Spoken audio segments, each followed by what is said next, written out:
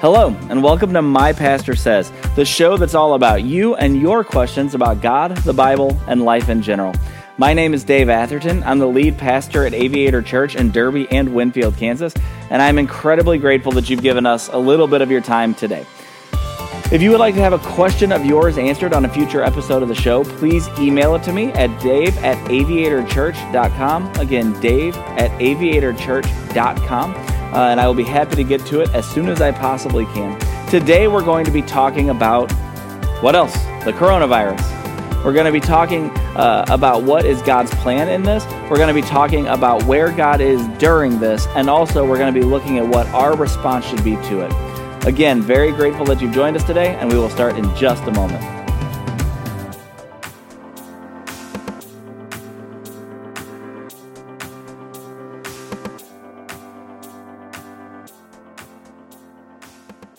So for those of you longtime listeners to the show, and of course by long time, I mean that you've listened to, the first, 7 episodes that we did last fall, welcome back. We are officially relaunching the show this week. For those of you who've never heard of this show before, you actually have the advantage of being able to go back and watch, previous episodes. Essentially, you can find us anywhere where podcasts are. Just search for My Pastor Says, and we will pull up there. But we're adding a new element, and ultimately we're doing it because of course, coronavirus, in an effort to give you guys something to do, something to watch, something that isn't Tiger King. I decided that we would do a video element of this as well and post it on Aviator's YouTube page. Excuse me. So if that's where you're joining us, welcome to a brand new thing that we're trying. If the recording is bad, you'll have to forgive me. This is my first time ever trying something like this, so I'm doing my very, very best. Obviously, I kind of picked a unique spot for this, as you can tell. Behind me is an empty sanctuary. I kind of picked this because it epitomizes kind of the season of life that we're in right now. Just as a culture, we can't be the places we want to be. We've at Aviator had 2 weeks of church now, where we have not been able to actually be together in this room. And certainly the church is not limited to being in this room, but there is something about being together as people that is just humanizing. It's a little bit more difficult to be separated and to be on your own. So for those of you who are in a shelter-in-place order and you're all by yourself in your house, I feel for you. For those of you like me who are sheltering in place with a bunch of small children, I also feel for you. But if we keep doing what we're supposed to be doing, hopefully this will get fixed soon. Again, this room makes me sad that it's empty. It also kind of makes me happy because it means that we're doing what we need to do to stop the spread of this disease and to protect people who are around us who are immunocompromised, who are elderly, the people who are at high risk factors for this disease. So if you're at home, you're doing what you're supposed to, thank you. We're proud of you. Keep doing it no matter how hard it gets. And as soon as we can, I promise you, this place will be up and jumping and ready for a party. So, like I said, today we're going to deal with, what else? Coronavirus, right? We're going to talk about exactly what this is from a biblical standpoint. Usually, when I've done the show in the past, I try to keep it to about 30 minutes or less, and I'll try to keep it a little shorter this time because I feel like, honestly, to some degree, it's important to talk about it. But if you guys are like me, you're a little coronavirused out, right? You've heard COVID far too many times. I've had several people suggest the baby that we're about to give birth to. I'm not about to give birth to a baby. My wife is going to do all of the heavy lifting on that, but I will be around when it happens, as long as the hospital lets me in. But I've had a bunch of people recently suggest that we should name the kid COVID, and I'm like, that's how you know that word has become all too familiar to our way of life, because no, I'm not naming my child after a virus. So anyways, but yeah, we're going to dive right into it, and like I said, we'll try to keep it reasonably short, and if you have any follow-up questions, feel free to put them, if you're on YouTube, down in the comment section below, or you can always email me any questions. I try to make myself available. By the way, also, I know I shouldn't be touching my face. I'm really actually, believe it or not, trying not to. It is so hard. I never realized how much I touched my face until everybody told me not to touch your face. As a matter of fact, you ever thought about this? You ever thought about how much you blink? Well, here you go. Don't blink. Just don't blink anymore. And you'll become widely aware of every single time that you do. It's crazy. So anyways, we're going to dive right in. And like I said, we're going to answer 3 questions as we do this thing. The first question that I wanted to answer today, and I've got this several times. When I posted that we were going to be doing this show again, I got each of these questions multiple times and in multiple ways. But the first question that seemed to show up a lot was with regards to coronavirus. Why would God allow this thing? Why would God allow a virus that would sweep through and kill tens of thousands of people and shut down our economy and do all this stuff? Why? And this really kind of boils down to the question that everybody wants to know about God is, why would God allow bad things to happen to people whom he loves, right? And so I kind of want to talk a little bit from a bigger level, not just about coronavirus, but about kind of all bad things in general, right? So why would God allow this thing to happen? Well, I think that we actually see the answer to that in the creation account in Genesis. And everybody's familiar with it. If you come to Aviator, I reference it all the time because so much of who we are as people stems from the origination of God's relationship with man. Because ultimately, that's the thing.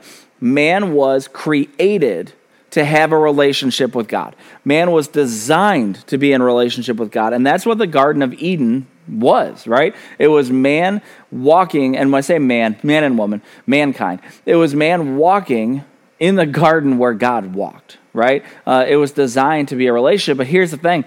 God recognizing that if his desire is for there to be a relationship between humanity and the divine, that there has to be a choice allowed, that there has to be the ability for not relationship to be chosen. For those of us who have been married, I want you to think about the idea of what a relationship is all about, right? If your relationship consisted of somebody, forcing you into a relationship and then keeping you there at gunpoint, that's not a very loving relationship, right? Like, how many women are going to sign up for that? Like, oh man, I just want a relationship where I feel trapped and absolutely have no way out and feel like I'm, constantly at the risk of getting hurt if I try to offend the other person. It's not a relationship if you're forced to be into it. And so God designed a relationship with humanity the same way that our marriages work or that our friendships work. It has to be both sides committing to being involved in that relationship. So here's the problem. In Genesis chapter 3, 2 chapters after God created man, Adam and Eve, in the story of the Garden of Eden, which I'm sure you've heard, committed the very first sin. And at that point, the relationship was fractured. It was irreparably fractured from our angle. Once Adam and Eve sinned, everything was changed and was different. There's a verse in Romans 5 that talks about, essentially, it's really a verse about Christ. It's a passage about what Christ did to bring salvation. But in setting that up, it said, therefore, just as sin came into the world through one man and death through sin, so death spread to all men because all sinned. And so what that's saying is the second that Adam and Eve brought sin into the world, the second that one of us sinned, it brought death into the world for all, right? And so we're talking about something like coronavirus. Well, coronavirus is a disease that does what? Well, for a lot of people, it's a disease that just kind of makes you uncomfortable.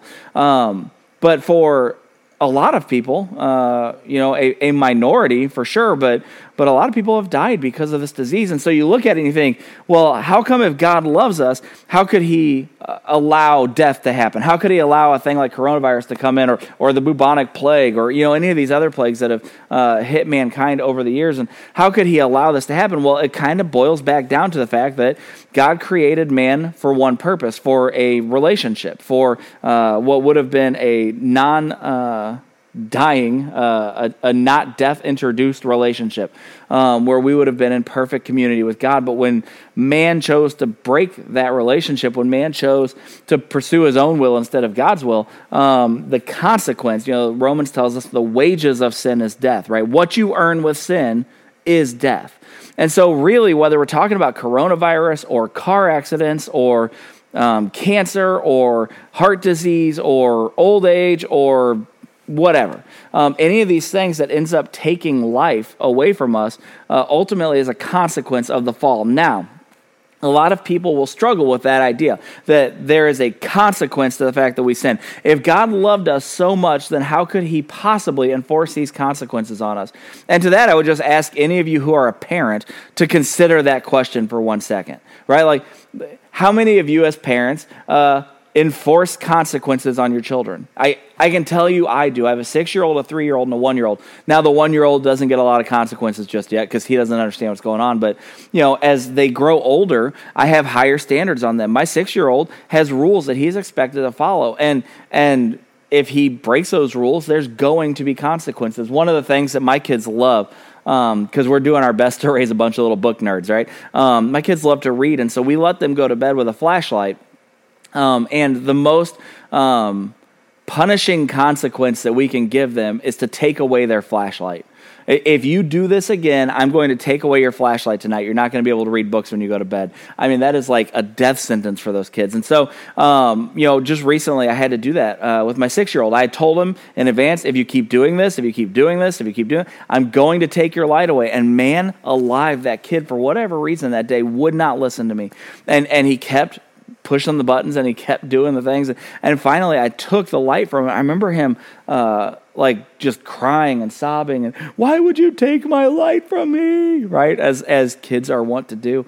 And I said, you're the one who chose to disobey. Like, I gave you rules, and you chose to step outside of those rules and enact your own rules instead.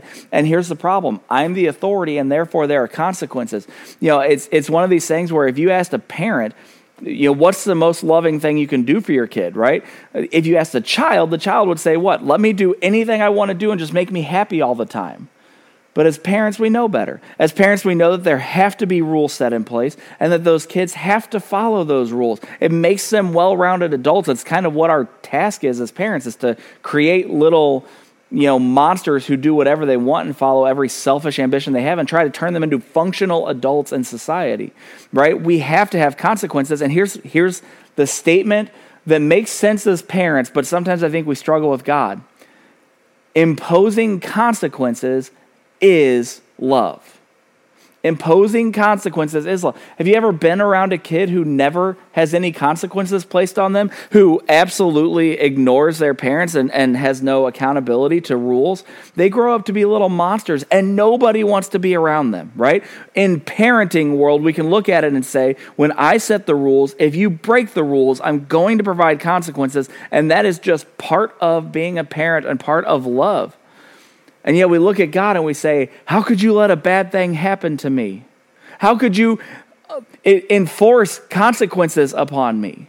When we look at this, we say questions like, why would God allow this? We have to remember that, and now again, if you're listening and you're an atheist and you disagree with us, I understand we're coming from a different set of beliefs. What I'm saying as Christians is, if you accept the premise that God's word is infallible, like the Bible is without error, then it tells you exactly why God would allow things like this, because through one man's sin, death entered the world, right? And that applies to all men. It's the theology of Romans. And so when you're wondering why God would allow this, ultimately it boils back to humanity's decision to step outside of God's will, to stop following God's rules, to stop following God's law, and the consequence that comes along with that, which is death. So that's kind of where we find ourselves today. So question number 2 is, where is God now? Right? Where is God in this? It's one of those things, one of the other questions that I got several times is, why doesn't God just stop it now? Right? We've already consequence has been experienced. We've all, been scared. The economy shut down. All these things are happening. Where is God now? And the answer is, he's right there with us. He's right alongside us, just like he always is. The passage I pulled up to this is, there's a very famous verse in 2 Chronicles 7:14, and that's that if my people who are called by my name will humble themselves and pray and seek my face and turn from their wicked ways, then I will hear them from heaven and I will forgive their sin and I will heal their land. And that's a very popular verse, but it actually kind of goes, it's a long stretch of scripture where it's actually dealing with the dedication of the temple, but I want to read the verse before it so that you guys have a chance to hear that. I'll put it up on the screen as well, but it says, when I shut up the heavens, this is God talking, when I shut up the heavens so there is no rain, or I command the locust to devour the land, or send pestilence among my people, excuse me, that pestilence actually would translate to essentially an epidemic. When there is disease or famine, when I shut up the heavens for no rain, or I command the locusts to devour the crops, when bad things come amongst my people. And again, we have to remember these idea that bad things that lead to death ultimately have their root in the violation of God's law found in the Garden of Eden. That when all of this stuff happens, listen to the famous verse that everyone loves. And I sang a song at youth camp when I was in 7th grade about the song, that if my people who are called by my name will humble themselves and pray and seek my face, then, and I want to make sure I'm actually reading it off the camera here. I want to make sure that I get this exactly right. Then I will hear from heaven and I will forgive their sin and I will heal their land. Right? That where is God in this? Well, God's right here. God's right among us. God has never turned his back on us. God has never left us. That's not what God is in the business of doing. But the reality is that we actually need to be turning to him in these times. 1 Thessalonians 5:17, when my kid wanted to start learning Bible verses, because again, we're doing our best to raise, bookworms and Bible nerds and the whole bit. But I told him the best verse to memorize. Obviously everyone goes with Jesus wept, but I go with 1 Thessalonians 5:17. Pray continuously, right? Or pray continually, I think as it is in the ESV version. Other versions say pray without ceasing, or pray and never stop praying. But just always be praying. And this is the thing, the very first thing that God calls us to do when a pestilence hits the land, when an epidemic is hit, if you are a Christ follower, if you call yourself a Christian, if you serve the one true God, then what you need to be doing first is humbling yourself and praying. You need to be praying for the people who are infected. You need to be praying over your family. You need to be praying over the government and the leaders and all of that. Like, we need to be soaking this whole thing in prayer. God is consistent in this, right? That even in this thing, what we see is when locusts devour the plants, or when there is no water, or when there is a pestilence, that it provides an opportunity for people to turn back to God, that it provides an opportunity for people to focus on what's important. You know what's interesting? As far as focusing on what's important, I'll tell you this, I'm a Mavericks fan in the NBA. I love watching basketball. And man, with Luka and Porzingis, they have been super fun to watch this year. I actually have the NBA deal where I can watch all of the Mavericks games, and I watch them all after the kids go to bed. I love watching the Mavericks. My kids know who Luka and KP are, right? Like, we are Mavericks fans in the Atherton house. And as a result of this, my Mavericks are not playing anymore. The NBA season's been suspended. It'll probably be canceled at some point. And there's times where I want to watch. I'm bummed. I think, oh man, I wish I could do this. I want to watch this thing. But quite frankly, you know what I have now? More time than I ever had before. More time than I ever had before. You see, I was focused on a lot of things, and I think we all do this. I think we get focused on so many places and so many things that sometimes when a bad thing happens, we can look at it, we can get all upset about it and all this kind of stuff. But in this reality, what else was going to make me stop watching Mavericks games? What else was going to make me give up on so many things that I do in my day-to-day life that have allowed me more time to focus on things that are more important? I think this idea of this humble yourselves and pray and seek my face. It's talking about seeking God's countenance, seeking God's wisdom in your life, seeking God's direction in your life. And man, I think we have all the time in the world to try to do that now, right? People who say, I don't have time to pray and do a quiet time. Congratulations, you do now. I'm not suggesting that that's why God allowed coronavirus. I don't know, right? God's ways are higher than my ways. What I can tell you specifically is this. We have the ability to focus on God right now in a way that we probably haven't had in a long time. And so, to say, where is God in this? He's here. Turn to him. If you're angry, be angry and let him know that. If you're hurting, be hurting and let him know that. If you're sad, depressed, struggling, you can turn to God all the time. Here's the thing. You don't even need a computer. You don't need internet. If the internet goes out, which I'll tell you this, you want to talk about what's going to be the, holy cow, the igniter of just like fights and flames across the streets of America, watch the internet go out now and see, because we have lost our ability to just be us apart from our technology. I say while recording this with a teleprompter and a microphone, right? Like, sometimes it's nice to put down all of the technology. Sometimes it's nice to put away the distractions and to seek his face and to pray. And so I think that's what God is kind of revealing to us, that he is here and we just have to seek after him. So the last question that I wanted to address then is we've talked about kind of why would God allow this and where is God at during this. I want to shift gears and look at kind of our response to this. How do we handle this? Now, again, when I'm talking about we, here's the thing. If you're watching this and you're not a believer, you're not a Christian, first off, thank you for being here. And I mean that from the bottom of my heart. And if you want to challenge me, email me, debate me, whatever. I'm happy to respond. I make it a point to do that, honestly, more for people who argue against what I have to say than for people who are in agreement, because I want to make sure that I at least give you an opportunity to know what the Christian side of an argument would be. And so anyways, push back on me and all this kind of stuff. But when I'm talking about how we handle this, I'm speaking specifically to people who call themselves Christians. The first one we've already talked about. We should be praying. We should be praying, and praying. That's something that we should always be doing. But here at Aviator, we have a mission, a vision, and a process, and it's all summed up by 4 words: love God, love others. That comes from Jesus himself when he was asked what the greatest commandment was, and he said, the greatest commandment, the thing that's most important in all of the Bible, is to love God. Love the Lord your God with all your heart, soul, mind, and strength, in Deuteronomy it says. And then he goes on to say, the second is like it: love your neighbor as yourself. And so We've taken love God, love others, and slammed that into one word, Luglo, L-G-L-O, love God and love others. I think that if you're talking about how to handle this in praying and in seeking after God's will, that's you seeking to love God. We always do that first. The second thing is, I think that we should love others.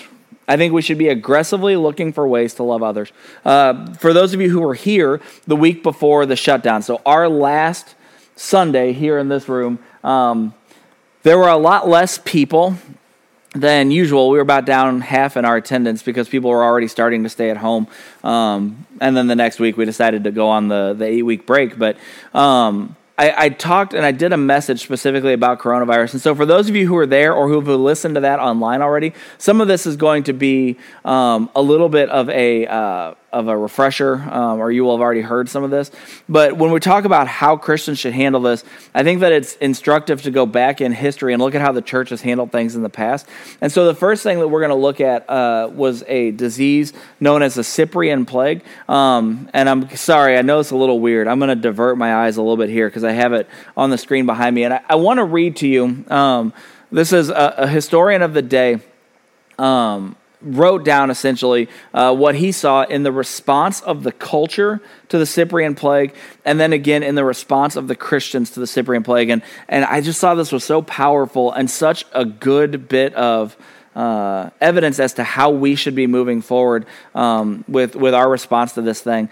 So this is what this historian said was culture's response to this Cyprian plague. And by the way, let me say this. The Cyprian plague was... it sounded much worse by symptoms and by outcome than the coronavirus is. It talked about there being conjunctival bleeding, mass diarrhea, organs would shut down, and death was far more likely, it sounds like, than it was here. Now, obviously, it's hard to compare as apples to apples because they didn't have the same tracking manners that we do, or same tracking methods or capabilities. And they also didn't have the advanced medical treatment that we have today. But by all accounts, this was a massive issue where at one point in time it said that in Rome, during the height of this epidemic or pandemic, that as many as 5,000 people per day were dying in Rome. So we're talking about a mass killer plague here. And I want to read to you how this historian documented society or culture responding to this. So listen to this. It says, at the first onset of the disease, these people pushed the sufferers away and fled from their dearest, from their families, throwing them into the roads before they were dead and treating the unburied corpses as dirt, hoping thereby to avert the spread and the contagion of the fatal disease. But do what they might, they found it difficult to escape. So when this disease settled in, culture literally pushed away the infected. They wanted nothing to do with the ill. They threw their own loved ones out in the street before they were dead, which we joked about it to some degree here at the church when I preached about it, which just rings of Monty Python, right? With the bring out your dead, ding, right? And they're like, I'm not dead yet. But legitimately, they didn't want to catch this disease, and they got very fearful and selfish, and they became totally totally introspective, and they pushed aside their loved ones. And they did all of this to avoid getting infected. And at the very end of that thing, it said, do what they might, they found it difficult to escape, that they still couldn't avoid the infection. So literally, they were fearful, they were selfish, and they pushed everyone away, and they thought only about what they could do to protect themselves, and they got infected and they died. Now compare that to the same historian who wrote about the Christian response, and I'll read it to you. Listen, it says this: most of our brothers, the Christians, showed unbounded love and loyalty, never sparing themselves and thinking only of one another. Heedless of the danger, they took charge of the sick, attending to their every need and ministering to them in Christ. And with them, with those who were ill when they ministered to them, with them they departed this life serenely happy.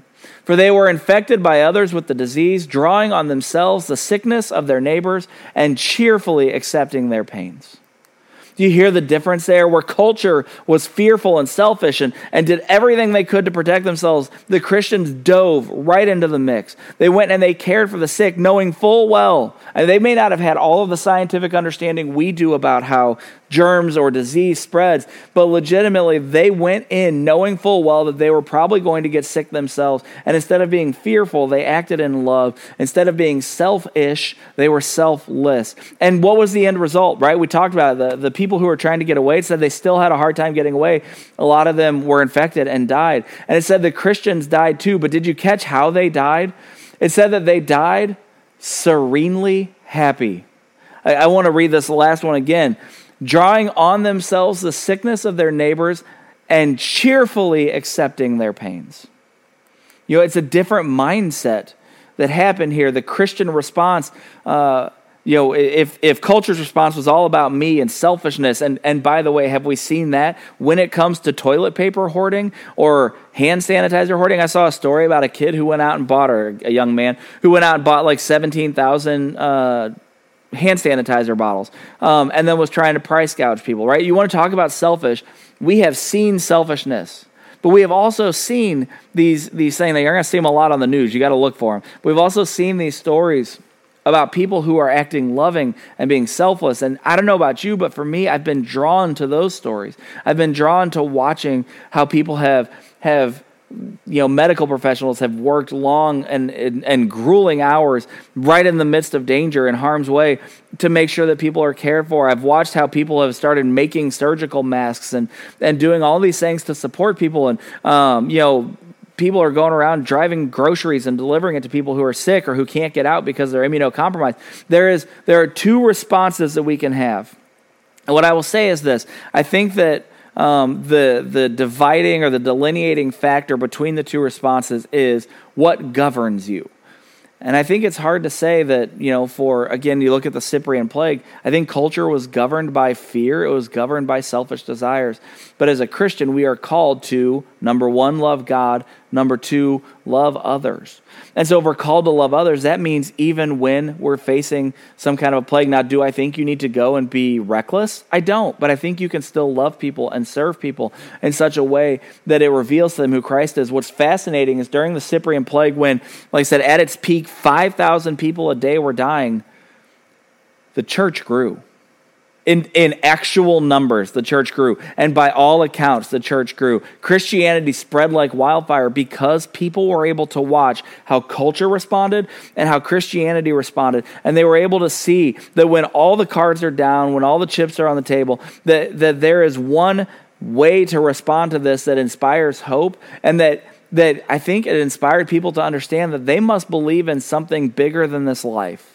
And that's really what the mark of Christianity should be, that we believe in something bigger than the fear that we might experience because of coronavirus. It's not that you shouldn't have at least some fear, or you shouldn't be cautious or take necessary precautions, but we are not to live in fear. We are to be faithful, and here's the thing, we are to be faithful and bold in the face of danger. We recognize the danger, and we charge into it. We see how we can help. We see how we can love. We see how we can be a blessing. The thing is, and I'll leave on this, the last quote that I'm going to read to you guys, and I want you guys to be able to see, is actually from about 1,600 years after the Cyprian plague, which was in about the 200 to 250 range. Now, it's hard to say exactly because traveling was so much slower back then, it actually popped up over the globe for about 300 years. But like in the Roman Empire, where we have the history from it specifically, it was in about the year between 200 and 250. But anyways, about 1,500 years later, Martin Luther was alive during the bubonic plague, which was also a horrendous disease that killed many. And Martin Luther is one of the, if you've probably heard of Martin Luther King. Martin Luther obviously was the namesake for Martin Luther King, and he's one of the not founding church fathers, but he's one of the church fathers who came up with a lot of the doctrine that we hold to be true today. And you may know him from hammering the 95 Theses to the door, but he actually spoke out on the bubonic plague, and he said this, and I want you to hear this as a challenge. If you're listening to this and you call yourself a Christian, and he said, in addressing the bubonic plague, what do Christians do? Here it is. We die at our post. Christian doctors cannot abandon their hospitals. Christian governors cannot flee their districts. Christian pastors cannot abandon their congregations. The plague does not dissolve our duties. It turns them into crosses on which we must be prepared to die. I mean, that about says it all, right? That our duties are not absolved. It's not like we can go off and do whatever we want because times got hard. When times get hard is when Christians should step up and say, I'm going to show my commitment level to this. We die at our post. That a Christian doctor can't leave the hospital, a Christian governor can't leave their district, a Christian pastor cannot leave their congregation. At this moment when culture is scared and looking for some hope and looking for something to cling to, we have an opportunity to be the thing that they cling to. We have an opportunity to show them the hope that's found in Christ. And so this is a huge calling, but I think it's important. This last week in church, when I say in church, I was in church. You people were home watching on your computer screens, which, by the way, if you'd like to join us for church, we meet on Sundays at aviator.online.church at 10:30 Central Time, and also Wednesdays at 7 o'clock Central Time, p.m. But anyways, last week at church, I closed with a challenge, and here's the thing. Like, it's the only challenge that matters right now. I challenged at the end that in light of all the things that we know and in light of how much God is in control, in light of the fact that God knew that the coronavirus was going to come from the beginning and the fact that he has not been surprised by any of this whatsoever, I gave this challenge. I said, in light of that knowledge, go do something eternal. Go do something that has eternal significance. Go and tell somebody who Jesus is. Go and live in such a way that people look at you and they think, I got to figure out what they're doing. What they're doing seems to be working. Go do an eternal thing. Everybody is focused right now on just the here and now, and they're so concerned, and they're so and watching the news and getting down. And I've seen people posting about being anxious and depressed. Go love them. Go do an eternal, and don't listen. This isn't like, oh, Pastor Dave, he's just given a challenge, and now I've heard it, and I'm going to go on with my life completely unchanged. No! Go, get up, levántense por favor, and go do an eternal thing. We have an opportunity to show the world what's different about following Christ. We cannot show them if we do not do things.